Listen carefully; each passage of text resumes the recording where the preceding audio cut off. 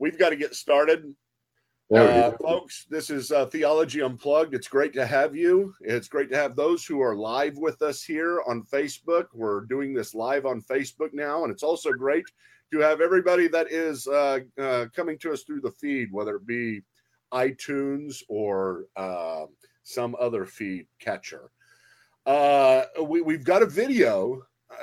We're doing this on Theology Unplugged, so we do have a video, and we're going to be posting this video on YouTube, our YouTube channel after this. So if you wanted to see this in video form, that's great. But most of you are acclimated to our iTunes. So Dan, right now I've got Dan Wallace and Ed Komoshevsky. About said Dan and Ed as if people would know. Dan Wallace and Ed Komoshevsky are sitting in Dan's library together. Ed's library. This is Ed's library. Oh, this is Ed's? Yeah. Ed, I am jealous right now. I'm so jealous. That's impressive. You set this up intentionally just to overwhelm me for the questions and whoever seeks to challenge you, don't you? Hey, we planned to do this outside, but the California boy over here was just too much of a wuss to handle the cold, so we had to come in. Most of these are fake books too. All I've got is my picture of Attila the Hun and Leo meeting, and some might call me Catholic for that. Clint Roberts was going to join us, and he may still join us. I'm waiting for him to be able to get a good solid connection. All I see is black right now whenever I look at him in the lobby, but he is in the lobby, but it's just a black picture. So we will wait for him. We're going to do something special this time, and I thank Ed and Dan for joining us. This is a lot of fun to be able to do this, to be able to pull in scholars and do an unplugged session. And this is kind of marrying our Converse with Scholars with Theology Unplugged. And we are going to go through a series of questions. And the basic rules are these. That all right. I'm going to add them, but I don't want to. Okay. Oh, my God. We've got... Gentlemen. Clint. I have this blankie just for you, Michael. The blanket helps. The Batman blanket, guys. Okay, now if you are not seeing what I'm seeing, you do really. We can see it. We just wish we had never gotten this in our mental image. You'll never get it out now. All right. Well, believe it or not, Clint is helpful. That's Carrie behind me, folks. But the Clint is helpful in these things. He is not just a muse, and he is not our comic relief. I love the girls, Clint. How'd you get that to work? What? Oh, well, I use a lot of conditioners. I like a full body. I like a nice sheen. And, when it all gets too much, I simply remove it and what's worse? Put on the party hat. Woo! All right. Is that better? We are there for the party. Just happy to be along, gentlemen. I can't hear you that great. So if you speak a little bit more into the microphone of whatever it is that you're using, that would be awesome. Okay, I'll do what I can. Okay. Now, here's the basic rules. We're going to go through a bunch of theological topics that I'm going to put on the screen, and I will read them to you as well. Each one of us has 2 minutes to discuss this. Carrie is behind me with a timer, and she is going to be timing it right on, and you have to stop on the 2-minute mark. We'll put up the theological question, 2 minutes each. After that, after we all go through, then we will have a grudge match? The 2 minute. There's the dog barking. A grudge match. Can you text my wife? A grudge match or a cage match or something. Maybe we all end up agreeing, and that doesn't take very long, but we got 5 minutes after that. So we are just going to, without further ado, I'm pulling up the agenda, and I'm going to throw question number 1 out there. And I'm going to choose who goes first. Sometimes I might go first, but I'm going to go ahead and throw this one directly at Ed Komoshevsky. Ed, is church discipline a necessary mark of a true local church? I'm going to say it's not a necessary mark of a true local church, but I'm going to say it's a necessary mark of a healthy local church. I think that you have to have some system of church discipline in play if you're going to obey New Testament commands that talk about things like submitting to your leaders who will one day give an account for you. I think you have to do something with serious sin in the midst of the church. And there has to be a way of dealing with that to keep that body as pure as possible and its witness in the community as pure as possible. I also happen to think that there's something else going on at the Lord's table besides mere symbology or something like that. And I think that when we bring sin to the table, we are affecting not only our individual sanctifying grace when we partake of the elements, but even our collective sanctifying grace. That is, I think that there's a way to argue that coming to the table provides sanctifying grace for the individual, but also for us as a corporate body on the whole. And when we allow sin to come and people to partake of the table, and we don't fence the table, so to speak, then we are doing something to disrupt that sanctifying process.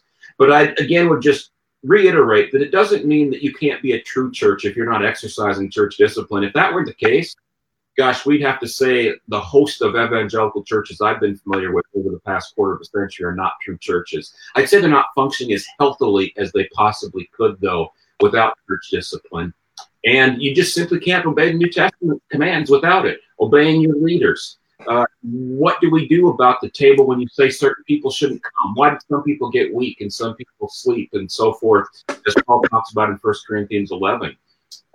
We need to be doing what we need to do to protect those people from going to the table and eating and drinking judgment upon themselves. So if you're going to have healthy individuals and you're going to have a healthy corporate body, better have some church discipline in there somewhere along the way.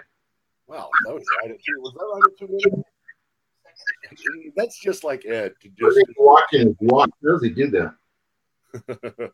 I'm just waiting for the ding. Practice beforehand. All right, Dan. My turn? Yep. I'm going to watch the timer till about 1 minute and 53 seconds, then I'll speak. Is that all right? That's good. It's dead air time. You don't care for that, huh? That's good. We'll just watch Clint. Actually, play some music. I agree with Ed on almost everything.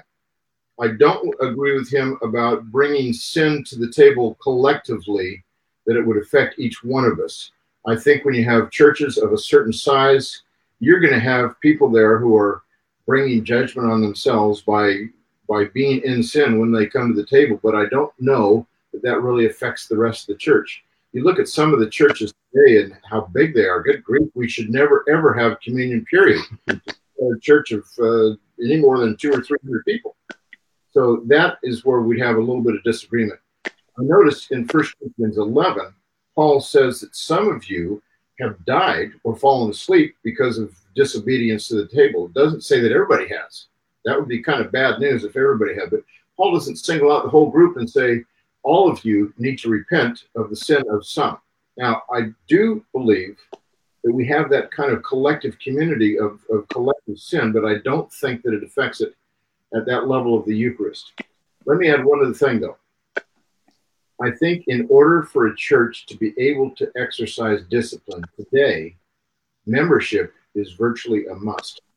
I grew up in a church where we didn't have membership rolls, and consequently, if somebody wanted to go to another church, that would be no problem. It didn't matter if there was discipline or not. And so you could just float from church to church, but if you have discipline combined with membership, I think that's going to be the very best way in order to get the church discipline. All right, good. All right. Clint, you can't take his extra 15 seconds, though. I've already got it. I already spent it. All right, go. No, I'd like to disagree just for fun and for dramatic purposes, but I mean I'd be faking it. So no, of course you can be a true church if you're not doing that right. I think there are a number of things you could do wrong or insufficiently and still be a true church. It seems like you'd be going too far to say you're not a true church. And as Ed said, that would flunk out a whole lot of churches since they just don't do it.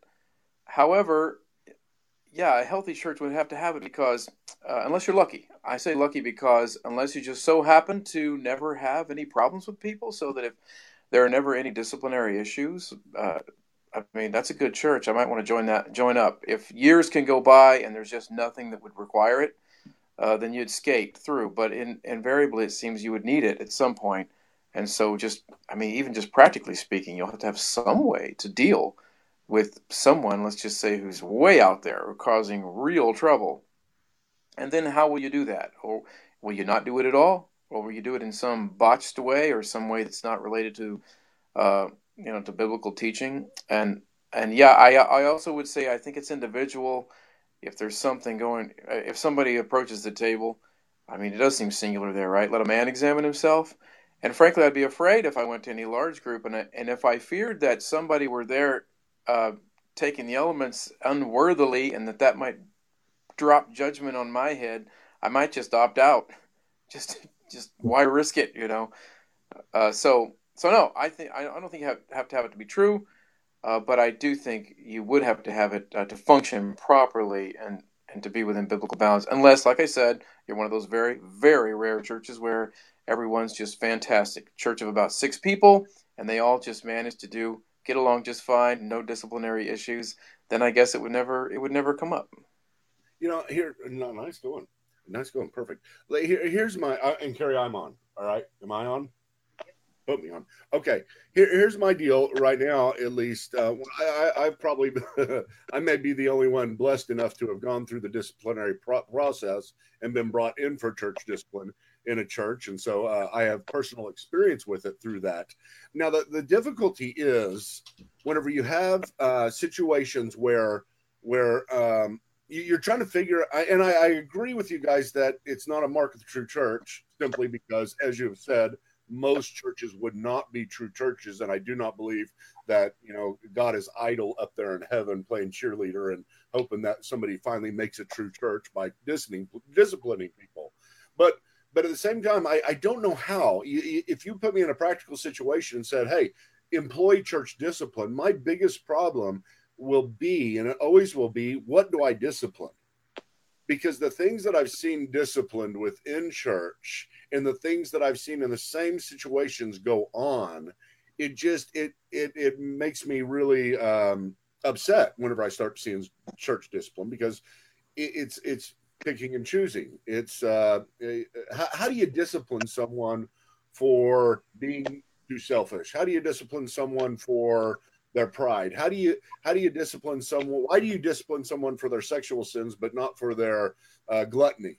I mean, on and on we go, and then all of a sudden you have this situation to where, okay, we've got this long list, and we're saying all these are worthy of church discipline, and then the second question is, okay, who's going to find these people and discipline them? Or is that the job of the church? Or what is the job of the church in those situations? So it's a real practical matter that I don't understand about it. I'm not saying it's not biblical. I'm not saying that there's not something to this, but at the same time, I have no idea how to even begin to do this in a way that I'm cleared of my conscience. And I know that maybe it has to do with shoot, I'm the only one who didn't get done. Did you get done? You got done? We're done with that. Now we go into our grudge match where we can all talk. Anybody who wants to add something. Clint obviously doesn't. He left the room. I know he does. He's gone. I texted him and said, "You're out," for being so casual and not taking this seriously, and I just disciplined him. Well, I would discipline him for that, yeah. So, guys, come on. All right. I want to clarify something and then use that clarification to push back on what Clint and Dan said, basically saying, look, it can affect the rest of the group. I'm talking about something in the context of a known sin within the body. Thinking back of Paul talking about the sexual sins that were known within that congregation of people. If those things are known within the congregation and the leadership does nothing about it in the context of church discipline, and people just continue to go on as if everything is normal in the local church, that is certainly going to affect the level of communal sanctification in that church. It's got to affect God's blessing upon that church. He works in and through those leaders and their proclamation of the word in that local church. context. I watched this firsthand. It's hard to get an anecdotal preaching. Where the woman somebody's mic. Hold on just a second. I lost you just a second. You said something about Dan. I did. I thought you did. Maybe I just misheard you. Oh, I don't know what you heard up until that point, but I just wanted to give an anecdotal case where I knew a situation where in an E3 church, the woman who was leading worship was living knowingly out of wedlock with another man in the church. The leadership did absolutely nothing about this. And you can bet your bottom dollar that when people came to the table, there was also some murmuring and things going on. That individual sin of that couple affected the rest of the community. So I'm not talking about the hidden sin, because shoot, I even come to the table with sins that are hidden myself. I don't even know all the ways in which I sin. So I'm not saying that if there's secret sin in a church of 1,000 people, that somehow you're not going to get any sanctifying grace at the table. What I'm saying is that when there's known sin that is not dealt with under biblical parameters for church discipline. Okay, I got 2 questions to push back on that. Number one, is it so the key thing is, at least with leadership, is to hope everybody keeps their sins secret in order so that you don't have to deal with them in such a way, because we've all got secret sins. And so let's just keep them all secret so that we can have a clear conscience within the church and a pure church, as you said before, coming to the Lord's table. I don't see that being able to work out. That's number one. And number two, I forgot. Well, I would add here that Ed is talking about how that affects the whole church. It does. Does it affect it specifically with reference to the communion table, though? That's a different matter. And I think you're going to have some people who are going to have disagreements with each other in the church. You may have somebody who's got a grudge against somebody else. Does that mean both of them cannot come to the communion table? How do you deal with those kinds of issues? Right. And the big question, too, is when you look at 1 Corinthians 11 in particular, you're talking about communal emphasis in the way that people are coming to the table in their relationships with one another. So all I want to stress is that there is both an individual and a communal aspect to coming to the communion table. I'm coming as an individual, but we're also coming corporately as a group before the Lord. That at least has to be on our radar. Well, how do you respond to my deal about why do we punish this person over here with sexual sin and not this person over here with gluttony?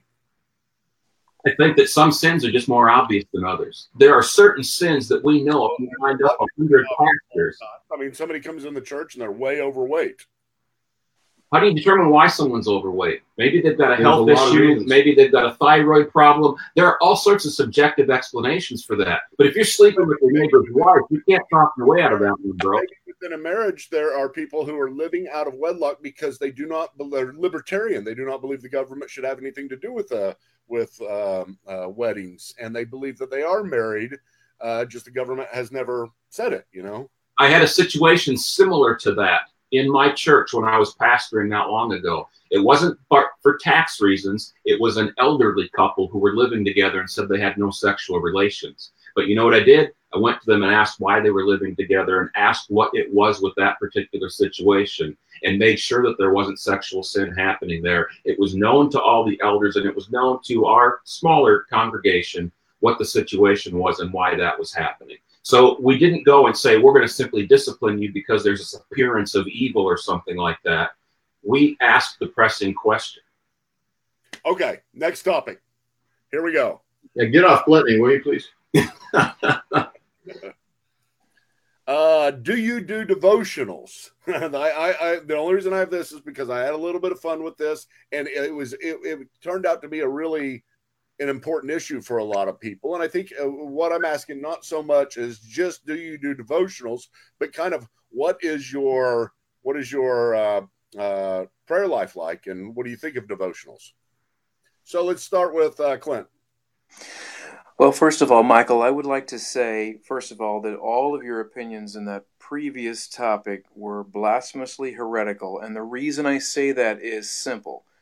I forgot. Now, moving on. It's because it's Michael Patton, too. Yeah. It's easy. I wasn't sure what you meant at first when I saw that, when you listed that topic. And based on what you did, provoking the Facebook world with that, what you did last week, I think, I thought you were trying to say, do you read little devotionals? You know, like, do you do a daily? Oh yeah. You know what I mean? I thought you meant a devotional. Like, do you read your? I'm gonna say Morning and Evening by Charles Swindoll or Charles. Yeah, my daily bread, or you know, the ones that people do, or now they have them on apps. Now a lot of people daily have apps. M&Ms for gluttons.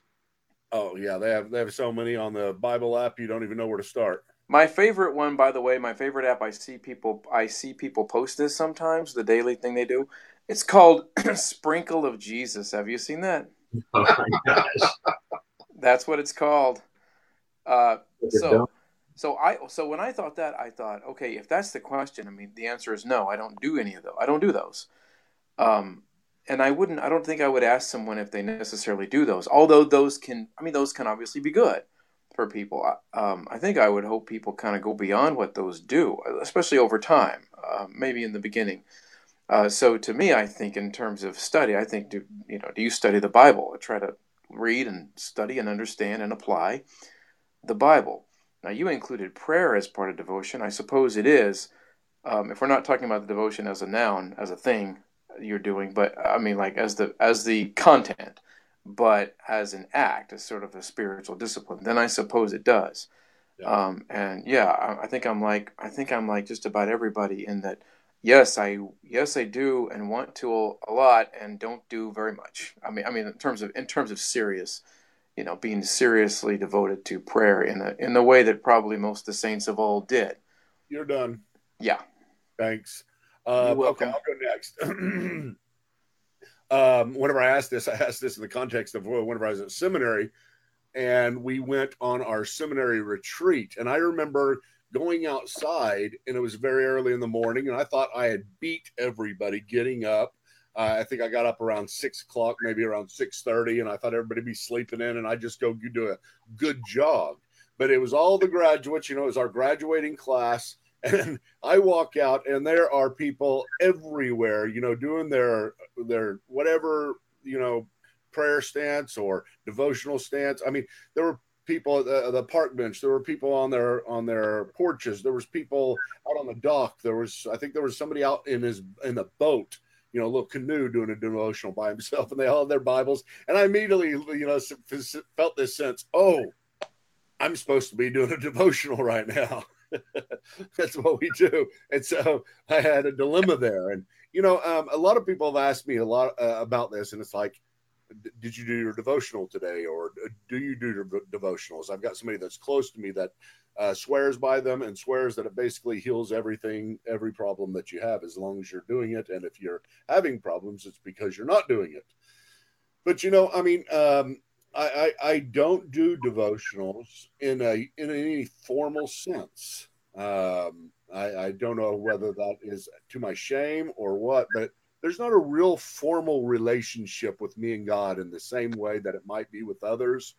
I'm not necessarily justifying that. I'm just saying this. Me and God relate, and I talk to Him, but it's more in my car. It's more driving down the road, discussing things with Him, and it's more arguments with God too. I mean, I'm always arguing with God about why don't you do this and this, and all right, okay, how about this? Let's try that. And, just seeing where He goes with a lot of stuff, and to get down. And I used to, whenever I first became a Christian, I'd get down on my knees and pray every morning.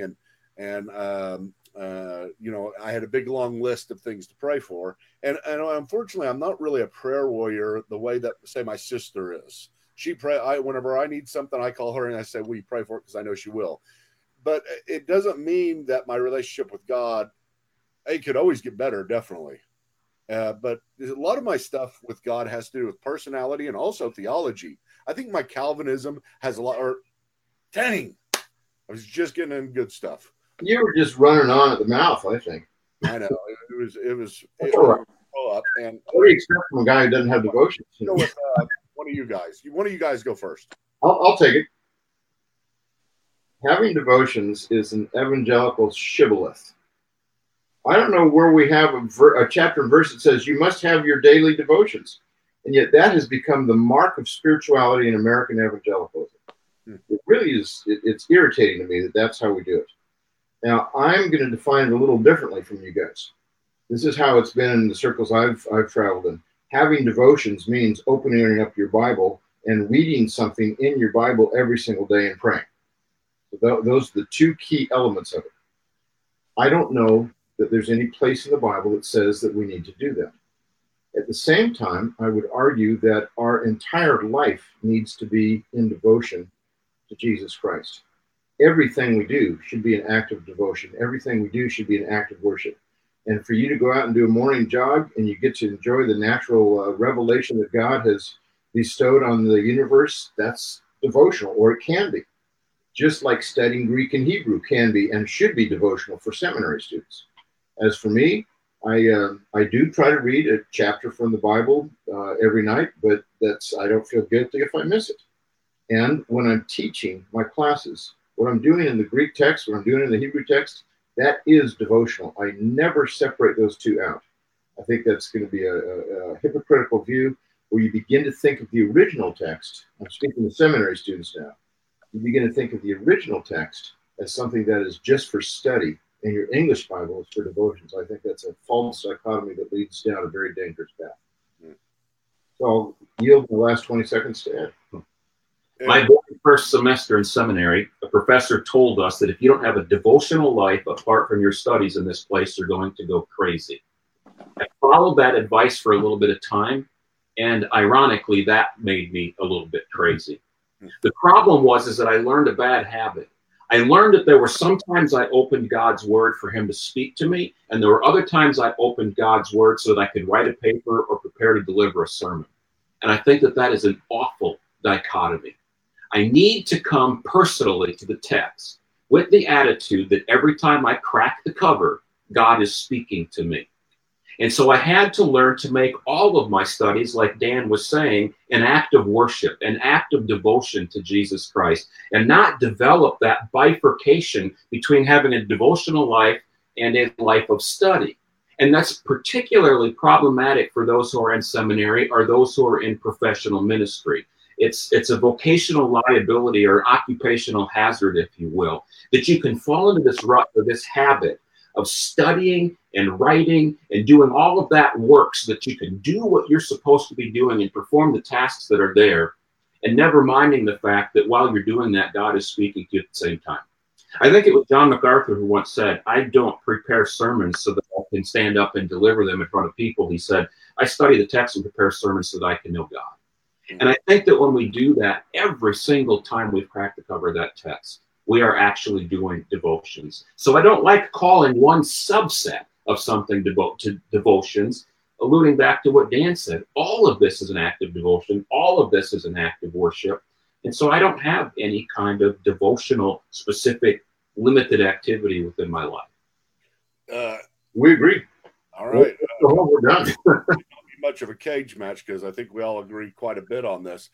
Just to follow up a little bit, I'll have me and Carrie, my admin, we'll have long conversations about things, long conversations about people or God or whatever else, and at the end, that's just that feels like a devotional, and it's not as if I'm trying to find like Dan was talking about. What did I finish my devotional in one way or the other? Okay, there was an hour with Carrie. I'll count that, and I'll count one passage of scripture. I like the idea that Dan says that everything we do is a devotional. I mean, that's freeing. That's whenever you start to feel the idea of Christ setting us free. You know what I mean? Yeah, it's more about a pattern of living than it is making sure that I get my apple a day keeps the devil away kind of thing. And yet there's a little pushback here, which I would say is that doesn't mean that gives us an excuse not to be in the text. Christians of all people need to be, it's a text-based faith, really. We need to know the text so we can know the Lord. And so I'm not saying pick up the excuse that I'm not in the Bible every day, therefore I never need to be in the Bible. I'm not saying anything about like my knowledge of the Bible or anybody's here. I mean, we've all been to seminary and been through a lot. And, but a lot of times I just feel, I'm just going through in my mind a lot of the scriptures. It's not that I go to the text and I say I have to read it, but the text whenever the text is in your mind as well, oftentimes you're just going down the road and you're thinking about things and the text is coming up and you're reading text in your mind. You know what I mean? Right. And I would say too that, my comments were from the perspective of someone who makes a living based on your time in the text. Yeah. The danger of discussing devotion separate from that time in the text. But it may be that you have different advice or take a different approach with someone who's the average layperson and who isn't spending hours a week in the text already. My big beef is when people who are spending all that time in the text have this little devotional life over here. And I'm saying, why was God silent the 40 hours that you were preparing this paper or writing this book or preparing this sermon? I don't like that idea. Like I said, I think it's an awful dichotomy that whenever I open the Bible, sometimes God speaks to me and sometimes it's for me to speak to others about God. I crack the text and God is saying something to me every single time. Let me give an illustration here. My wife applied for a job about 20 years ago at a major church to be the receptionist. And it was a phone interview. And the person who interviewed her said, tell me about your daily devotions. And she said, well, I don't have daily devotions. He said, that's the end of the interview, and hung up. That's the miracle shibboleth. That's the kind of problem that we're facing. It's ironic that you have this kind of a thing that has become more sacred to us than what the scripture actually teaches. And yet it's in a devotion about scripture. It just, let's be biblically based Christians.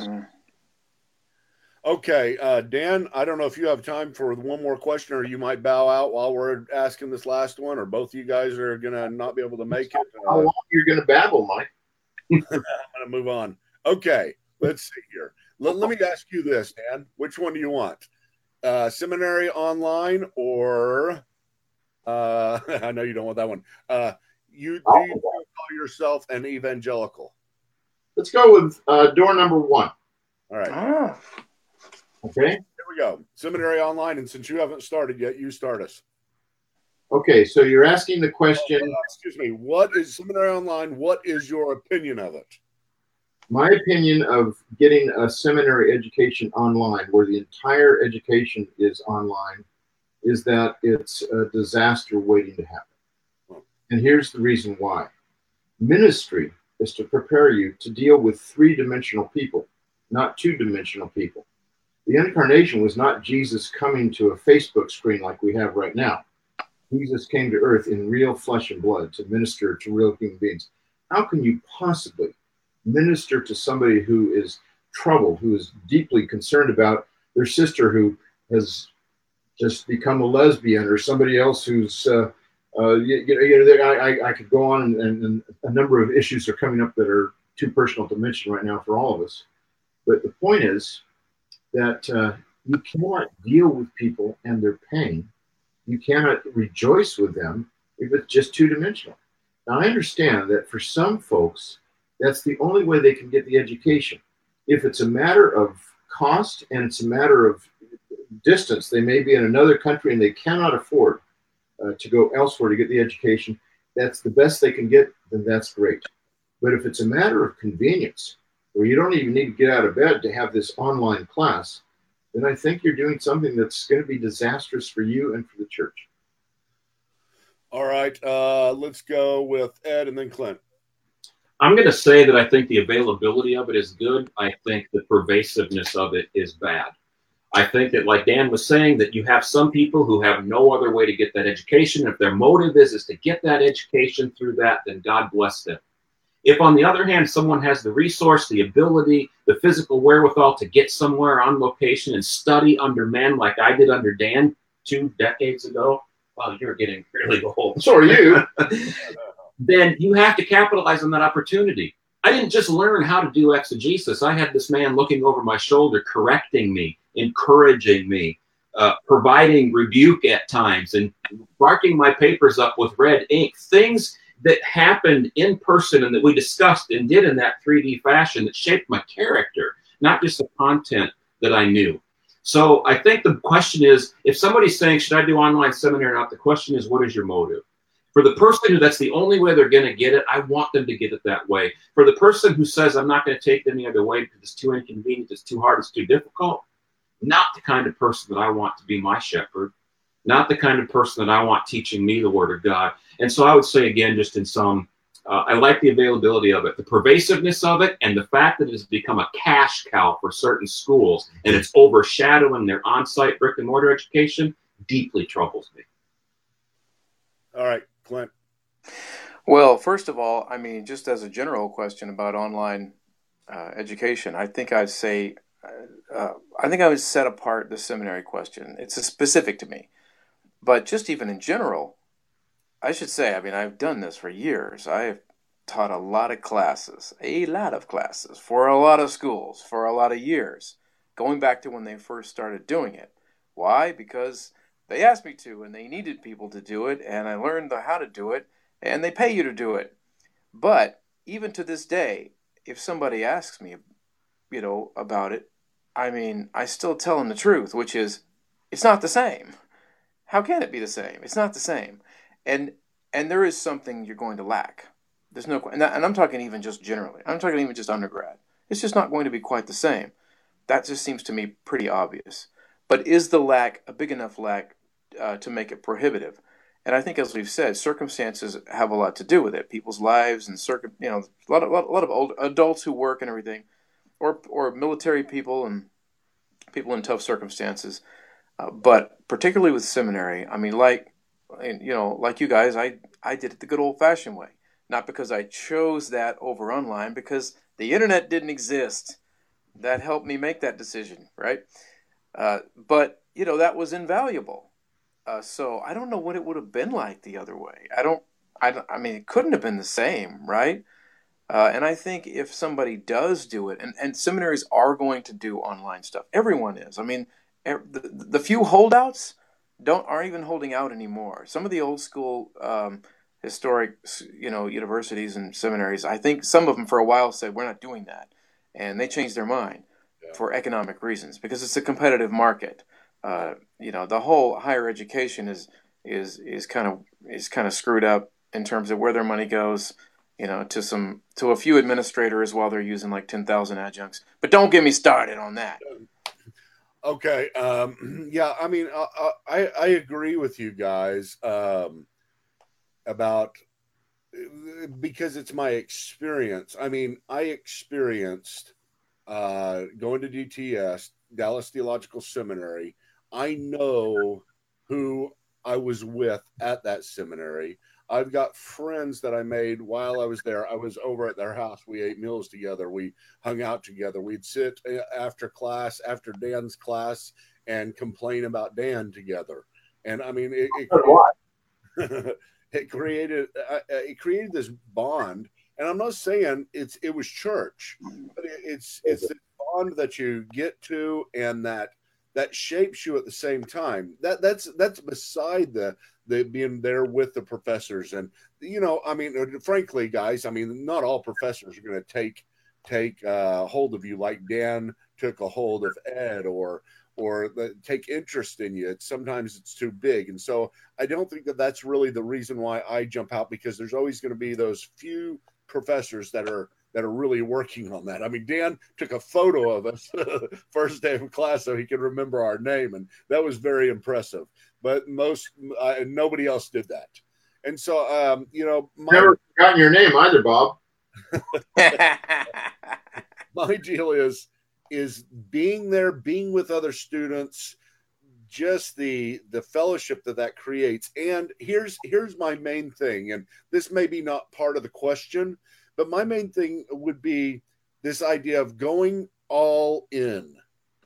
I mean, if you're feeling called to a seminary, to me, it's like, it's a big deal. It's not a small thing. Now, I know a lot of people just do it just to get education on the side. I'm not really sure what to do with them, because I don't really expect them to come all the way to the seminary. But whenever you're trying to be educated and trained in order to go into ministry for a life and suffer that cause, then I think you have to go all in, and you have to be there. Is this now time for a little bit of free for all? Yep. Because I want to disagree with all of us now. All right. No, I don't. But I would like to say that I think you've captured something, Michael, and that is, do you want to get a physician who has decided, I'm going to go to the school that I can get into, barely make it into the school, and I'll take as many online classes I can to get out of this as fast as I can so I can be an MD? Or do you want to get somebody who says, I want to be the very best I can?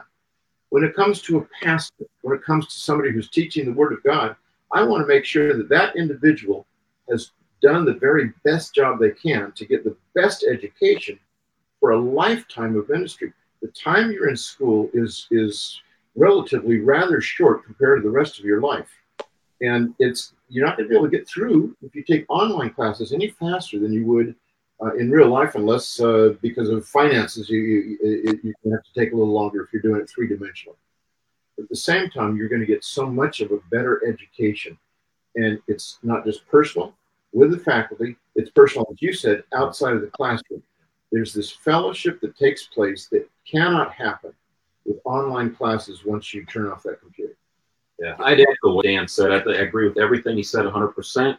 I would agree with everything I said because he was saying I want to agree with what you said. So go ahead and just say I agree with everything Michael said. Okay, I agree with that. I always agree with you, Michael, except on the one thing that maybe we'll talk about on another show down the road. But theology is learned in community, right? And because theology is learned in community, we want to be in community. And I don't know if you can replicate that sense of community in a completely online program. The other part of it is not just learning theology in community, but like Luther talked about, learning theology through suffering. I learned theology in community by developing relationships with people. Then we walked through hardships in life together while we were learning theology. And I learned as much from them and the application of theology and its understanding of how to apply the biblical text to everyday life by engaging in those relationships within community. And I think that you're right of something when you don't do that. Like you said, Michael, there are people out there who are doing this on the side. They're learning so that they can go into the marketplace of ideas in the business world. And I applaud that fully. But the core of a seminary ought to be the people that are going through boot camp, so if you will, and that are going to go out into the front lines of ministry. Those are the people, like Dan said, those are the people that you want to get the absolute best possible training. So again, yeah, I love the accessibility for different people on this outskirts. For the people that are really going to roll up their sleeves and dig in, just like you were saying, Michael, they need to be all in. If somebody came to me and I on a pastoral search committee and they said that they got a degree somewhere and it was completely online, I'd have to ask why. And they'd knock my socks off and impress me to the hilt if they said the reason is because it was the only way I could get an education. I need to do it that way. Yeah. Someone else who didn't have to do it that way took the easier route. I'd say, I don't know if you're the right person for the job here. Yeah. That's what Harold Honer used to say when we interviewed students who were applicants for the PhD program. He said, why do you choose Dallas Seminary? And if they say, well, it's convenient, I'm in town, they did not get accepted into the program. We wanted to have the students who thought this was the best program for the ministry that they wanted to have. We believed that it was for many of these students.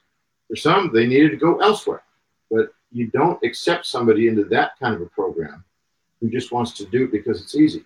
Yeah. No one should go into ministry because it's easy. And if the entree into ministry is an online education because it's easy, then you're going to have a rude awakening when you get out there and minister to real people.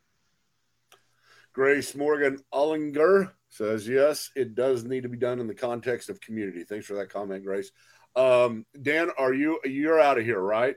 Yeah, and so is my computer, which is what we're using over here. Well, then we are going to end this broadcast, Theology Unplugged. We will pick this back up. We got lots more questions in the queue, and we'll just pick up where we left off next week on Theology Unplugged. And thank you, Dan. Thank you, Ed. And as always, Clint. Clint's a regular here, so hopefully we can get you guys to be regulars as well. And next week, and I'll talk to you guys about what y'all are doing next week later, so I can't tell the audience that you guys will be back.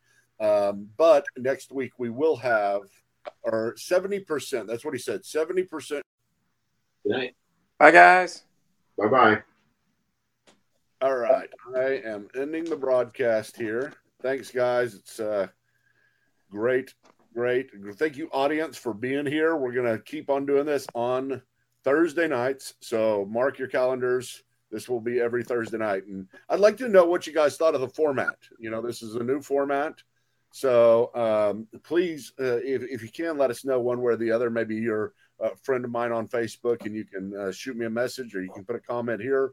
whatever it may be. I want to know what you thought of this compared to our regular Theology Unplugged, or maybe you've never seen our regular Theology Unplugged. But to comment on the format, comment on how we did this. So I'll look at those. We'll leave this broadcast up on Facebook so everybody can see it. And I'll check the comments to see what everybody thought.